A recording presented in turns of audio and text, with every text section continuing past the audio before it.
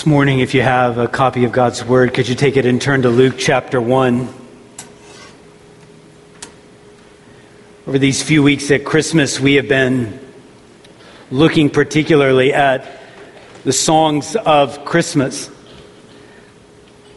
I enjoy singing a variety of Christmas songs, but particularly as we've gone to the account of the birth of Christ in the book of Luke, you notice there are some songs. So people are bursting with joy and they're sharing what God has done, and they put it in poetic form. If you have a more modern translation, you'll see that as kind of the words are offset a little bit. And we looked at one of those last week, the Song of Zechariah, and this morning we're going to look at the Song of Mary. What we're going to read today, kind of leading up to that, God has just reassured Mary that she will deliver the child who will be the Savior of the world. And she's been in conversation with her cousin Elizabeth about this. And as she begins to grasp what the Lord is doing, she has words that she sings. We've got a very special reader today. I can get her on stage about once every 10 years. So I asked my wife to come and read Luke chapter 1. She'll begin in verse 46. And Mary said, "My soul magnifies the Lord, and my spirit rejoices in God my Savior.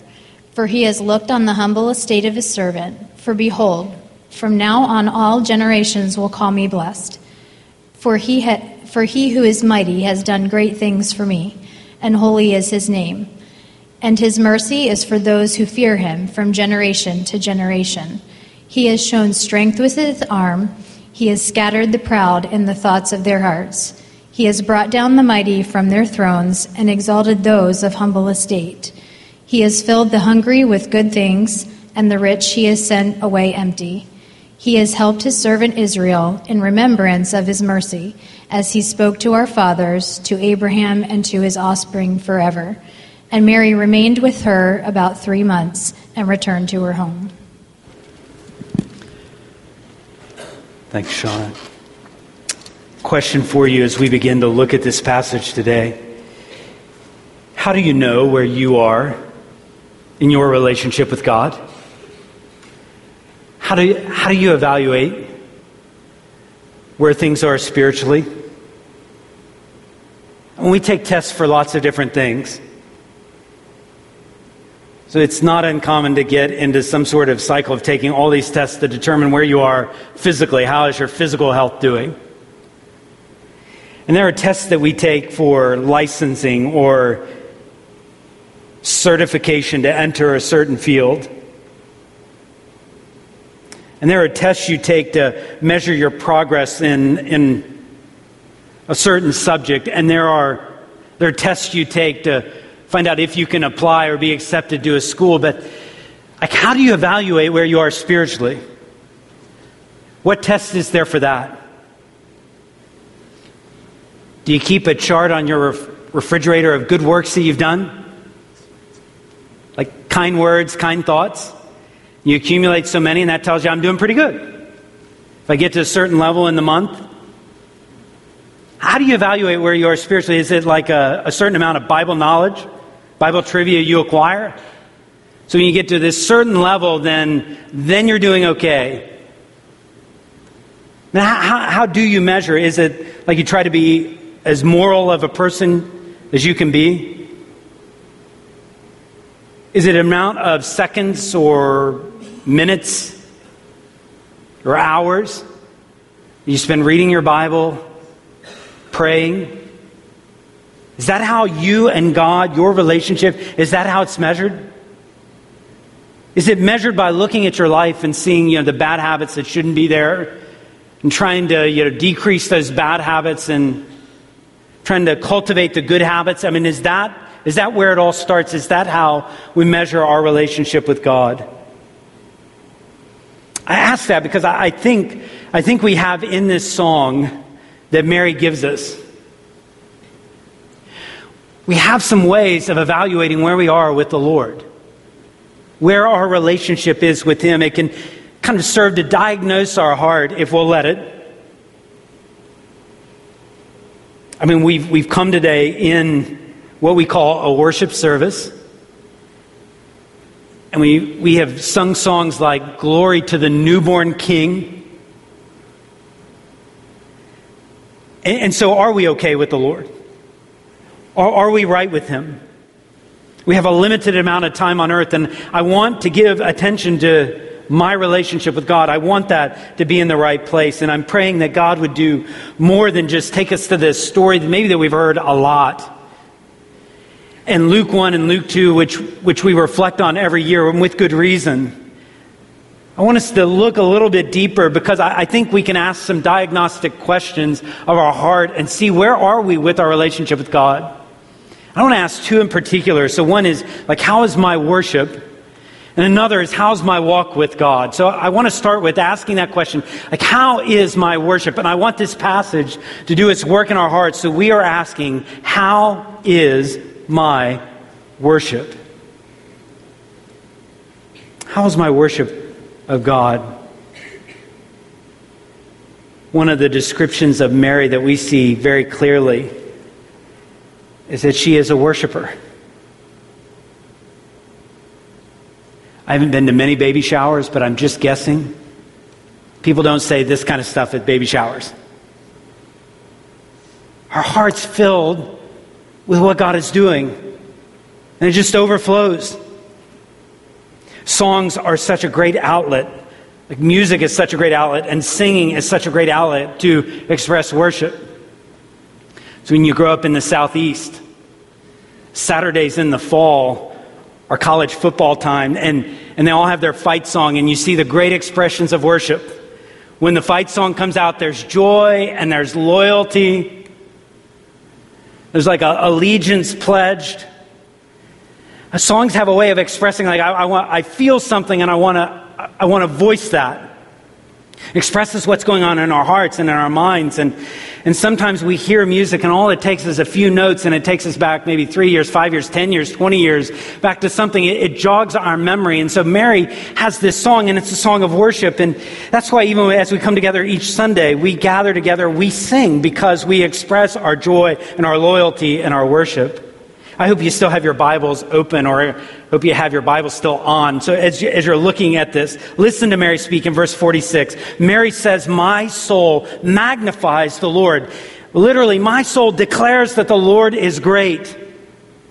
There's magnifying like in a microscope when you take this little small thing and you have enough lenses to make it look big. But then there's the magnifying of a telescope where you have this big object and you would not be able to see it because of the distance. But the telescope takes you closer so that you can see in detail. And that's exactly what Mary's saying. My soul is magnifying the Lord.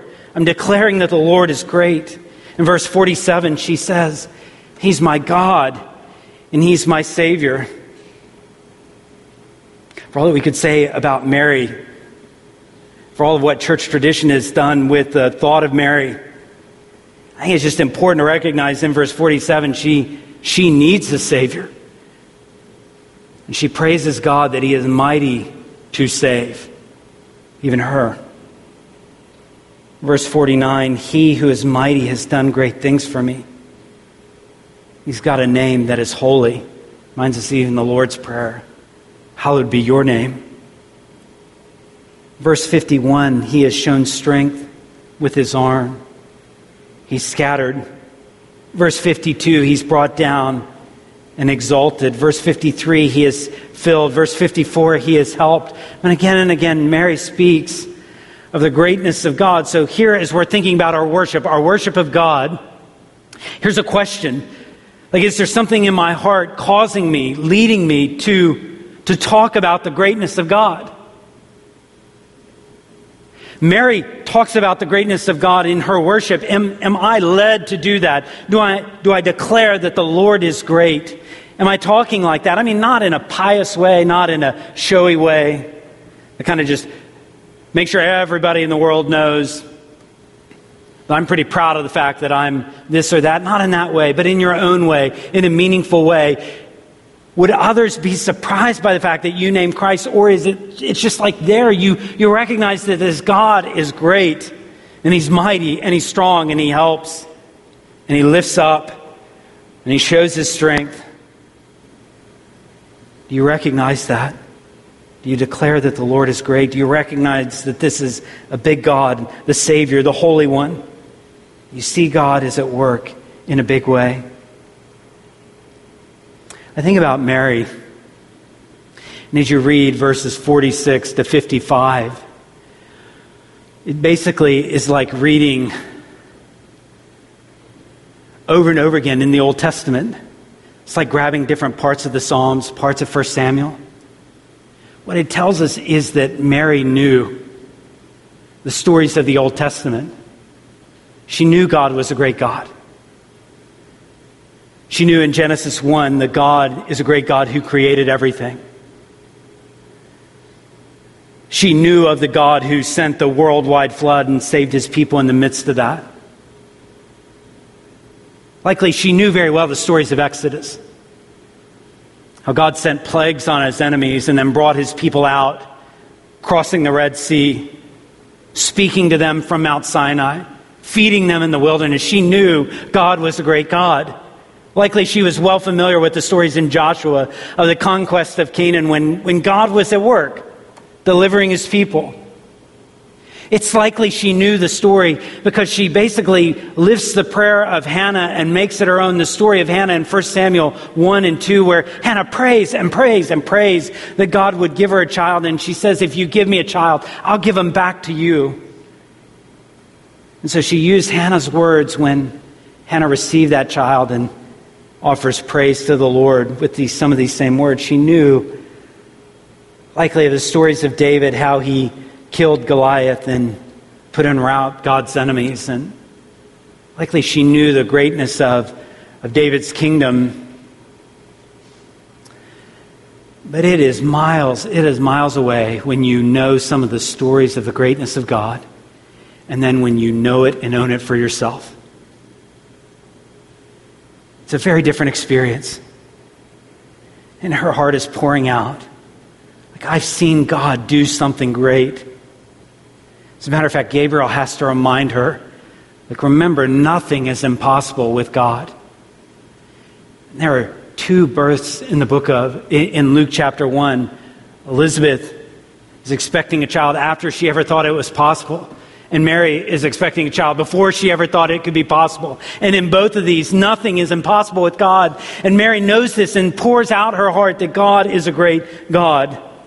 Her view of God is calibrated, even her view of herself. And so she says, I am a servant of the Lord in verse 38. Do we see the bigness of God? Do we see it in such a way that we're drawn to talk about it? Sometimes we don't recognize the bigness of God because there's so many other things in our life that seem really big. And please don't misunderstand me. I think there are lots of things in our life that they don't just seem really big. They are big. I can even look out today on people that have a lot of big stuff going on in their lives. Some have heard the diagnosis of cancer, and that just looms very large. It's hard to even think about much else because of where that focus has to go. People dealing with the pain of someone missing this Christmas. I wouldn't minimize that at all because it feels so big. I think of those that are looking for a job, those who desire to move forward in their career, and it feels like this is really big, this is important. I think of even students, whether it be a college student or a high school student, middle school student, elementary student, just trying to find their place. And sometimes it's like really, really complicated and really, really hard. And it's just hard to see the bigness of God in the midst of, like, big seems like trying to fit in and trying to be accepted and trying to make some friends and trying to figure out who you are and what you want to be. And that seems very, very large. Sometimes it's relationships with the family, and even holidays remind of good relationships are tough relationships. And those seem really, really big right now. These things seem big, they feel big, and they are big, but too often they begin to eclipse how big God is. It's almost like the solar eclipse where the moon goes in front of the sun and it blocks the sun. And in our mind we know, like, the sun is way, way, way, way bigger than the moon. But the moon's closer and it seems bigger and it's blocking out everything else. And sometimes I wonder, is the bigness of God because we live in this world where we have things that seem like right in front of our face? We're not so drawn to worship because something else is just right in our face. Remember that I said this could function like a diagnostic test. Where are we in our worship? And by worship, I don't just mean like the 25 minutes of singing we do before I talk. Like, don't have a limited view of worship. As Romans 12:1 would say, as we offer our bodies as a living sacrifice, all of life is worship. All of it. All of it is worship. And so is my life consumed with the greatness of God? Will I praise, will I trust God because He is a great God? Not just from a few Bible stories I've learned, but Scripture that I've internalized, that I know He's a great God. Do I know this? Am I willing to submit and obey because He's a great God? Do I pray to Him because He's a great God? This is worship. Do I say no to sin because He is a great God? He's worth saying no to that. Am I loving my neighbor? Will I take up my cross? Will I say, your will be done? Not because I'm great, but because He's great, and I'm willing to say, your will be done. You are the great God here. All of that is worship. And if anything has eclipsed God, we can use Mary's words. The Lord has done great things. He's mighty. And we begin to see the greatness of God. We're drawn to worship Him. Can we listen to Mary again? Look at verse 47. She's pouring out her praise and she's talking about the greatness of God, but she doesn't stop with the greatness of God. She moves on. In verse 47, she says, my spirit rejoices in God, the one who saves me. Verse 48 is the God who looks down on the humble estate of His servant. For behold, from now on all generations will call me blessed. Verse 50, for His mercy is for those who fear Him from generation to generation. He's brought down the mighty from their thrones, but He's exalted those who are of humble estate. He's filled the hungry, those that were hungry. He's filled them with good things, and the rich He has sent away empty. Verse 54, He has helped His servant Israel in the remembrance of His mercy. So God remembers His people and acts in merciful ways. We're not just talking about the greatness of God, but I want you to know, in your worship and evaluating your worship, are you enjoying the goodness of God? Yes, are you talking about the greatness of God, but are you enjoying the goodness of God? Do you see God as a good God in your life?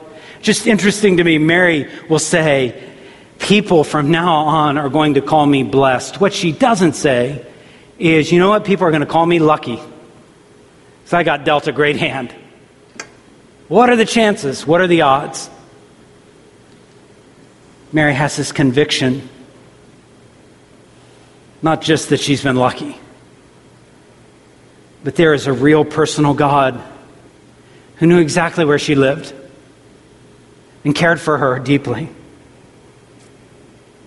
Do we enjoy the goodness of God? I love the way she says it. The Lord has done great things for me. God personal to Mary. He's done great things, but they were in my direction. Can you sketch out in your life this past week where you took any time to recognize that the Lord had done great things for you? Can you sketch out any time over the last month where you began to connect dots in such a way and you didn't chalk it up to coincidence? You knew God was at work for you. That God was showing mercy to you. Do you see God working in small ways? Do you see Him working in big ways? Do you see Him in the relationships that He's given you, the friendships that He's given you, all that He's blessed you in your life? Is this leading you to worship Him? For Mary, it got very personal, but it didn't stay personal. She actually would say, others from now on, all generations are going to call me blessed. But she says in verse 50, his mercy is not just for me only, but it's for those who fear him from generation to generation. It went beyond merely a personal encounter. Mary could talk about this good God and say, it's not just for me, but God is good to others as well. As a matter of fact, he's good to all those who fear him. It's just not that hard. I love to share the things that are meaningful to me, the things that I find valuable. So you find a good restaurant, you're glad to share. You enjoy some music, you're glad to pass it along. You see something, you watch a video, and you say, you got to see this one. That's just so human, isn't it? That's what we do. And Mary, in her personal encounter with the goodness of God, says, actually, generation after generation is going to know the goodness of God. This is really what evangelism is all about. The goodness of God. It's about sharing how good God has been. I mentioned this week I got a card from one of our partners that we support in a mission endeavor, Young Life, and they do great work in northern Delaware. I got this card and it says it's addressed to Ogletown, so shall I read it for you? Ogletown, thank you for your faithful support of Young Life in northern Delaware. Because of your support, a former atheist heard about Jesus and has begun a relationship with him. Thank you for your partnership in this mission. And he's pictured in this, but also pictured in this are lots of friends that go to Ogletown who were sharing the good news of Jesus Christ because they knew they had had an encounter with God that they couldn't contain. It had to be shared. It had to be passed along. And I think this is the heartbeat of what God does in us. We can't just keep it. We know God's goodness isn't just for like this many and no more. But our heart reaches out to those that have not yet met Christ. The Lord has done good things for us, and that's what she's talking about. Is this fueling our worship?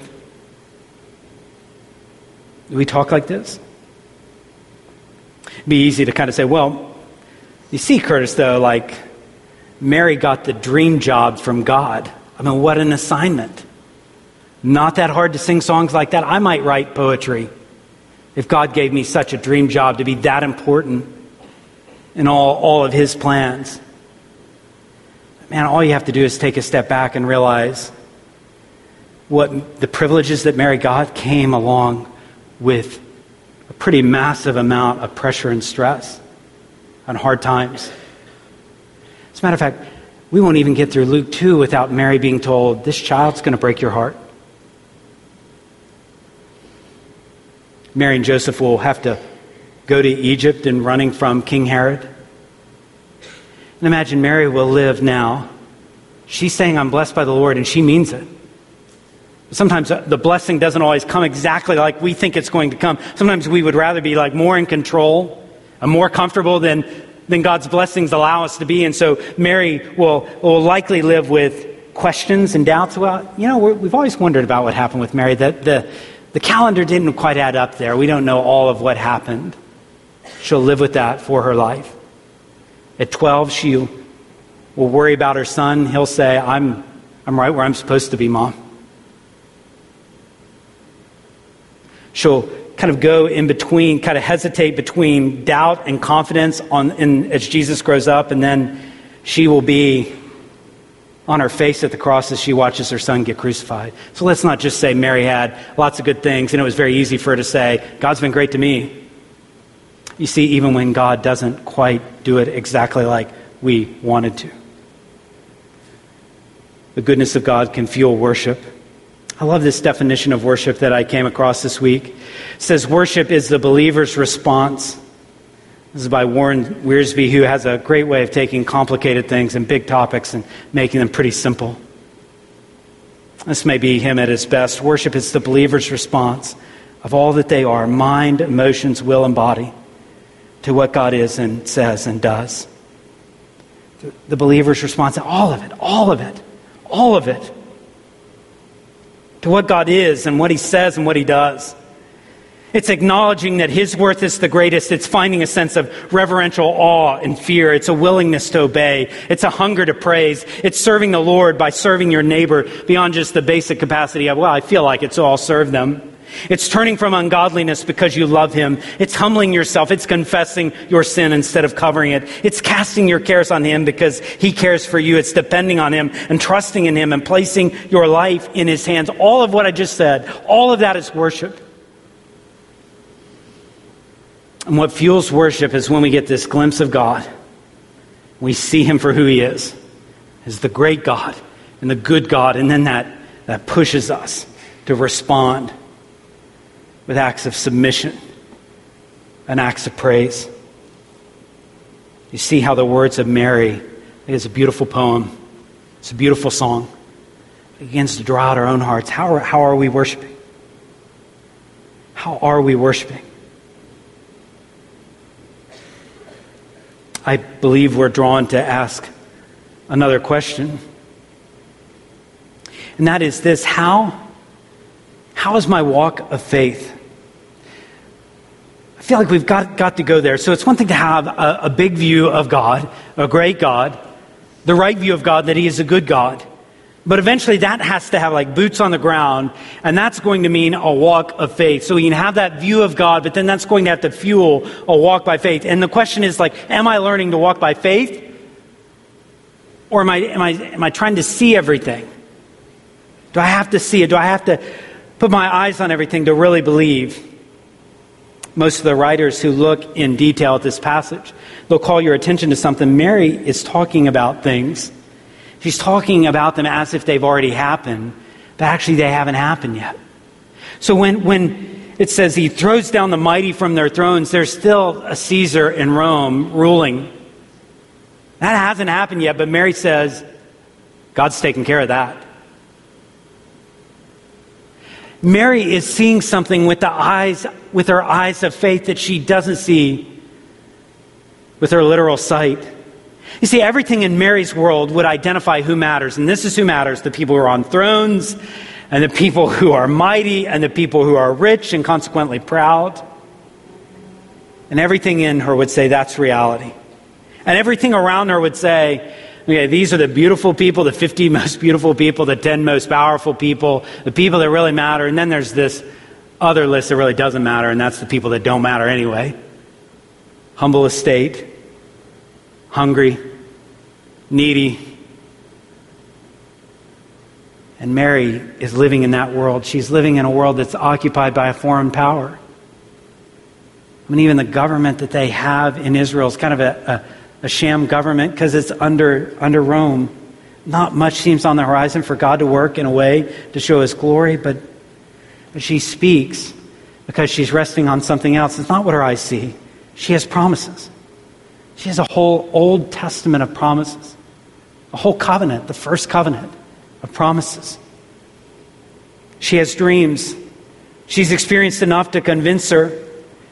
Even when all of this hasn't come to fruition yet, she believes. She speaks of this reversal, and Luke emphasizes this theme over and over again, the reversal. So those that are rich end up being on the bottom, and those that are of the humble estate end up, God takes care of them. Those that are hungry now become filled. Blessed are those who hunger and thirst after righteousness. They're filled.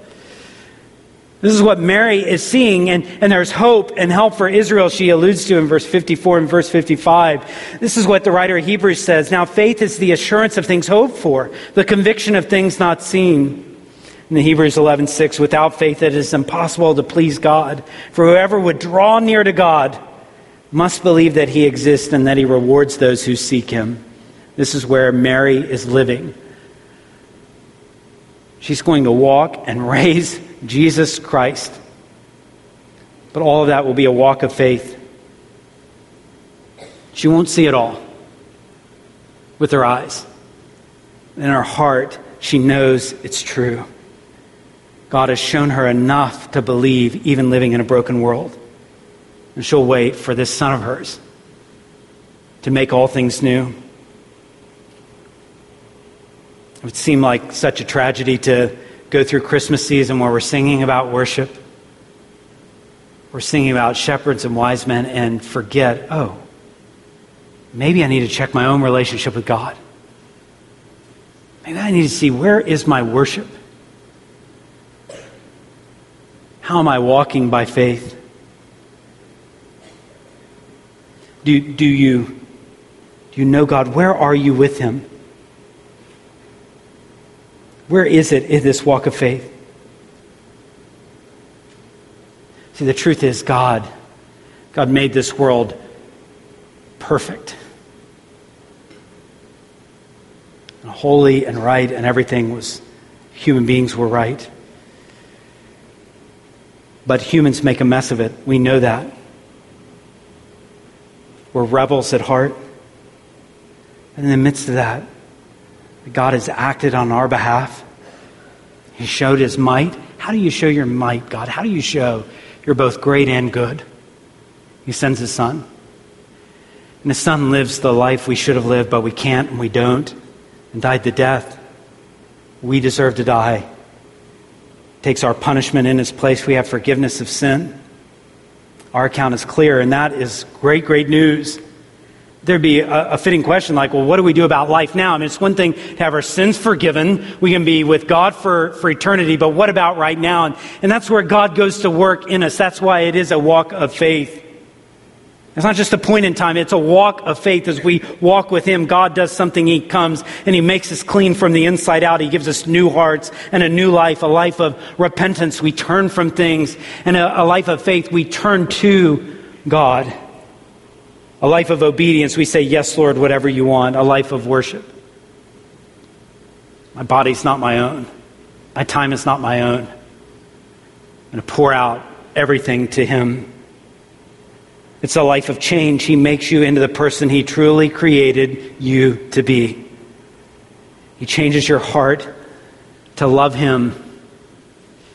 He changes your heart to love others.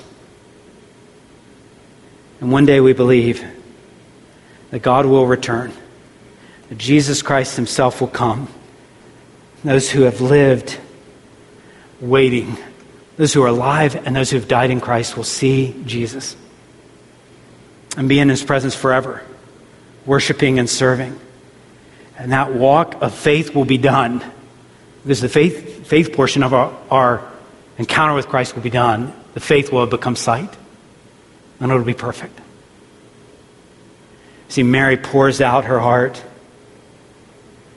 pours out a heart of worship. I pray that diagnostic question, like, how am I worshiping, will go into our hearts and we'll sort through. And how am I walking by faith? For some of you, if you've never had that encounter, personal encounter with Jesus Christ, I'd love to do is talk with you more about that. Maybe you had a friend and invite you, or maybe even after the service you'd like to talk to someone on a prayer team that'll be available, or one of the pastors. But let's let this passage, Mary's song, do heart work in us today. Can I ask you to bow your head and to close your eyes as we just take time to evaluate our hearts before the Lord? In a moment we'll sing a song of worship. Here I am to worship. Certainly could have been sung by Mary. I know it'll be sung by us today. God, work in our hearts where our faith has grown weak or cold, where our love for you and our love for others is non-existent, where we have looked at the greatness of things, but it hasn't really been you, it's been the other things in our life, where can't remember the last time we've said to ourselves, God is good to me.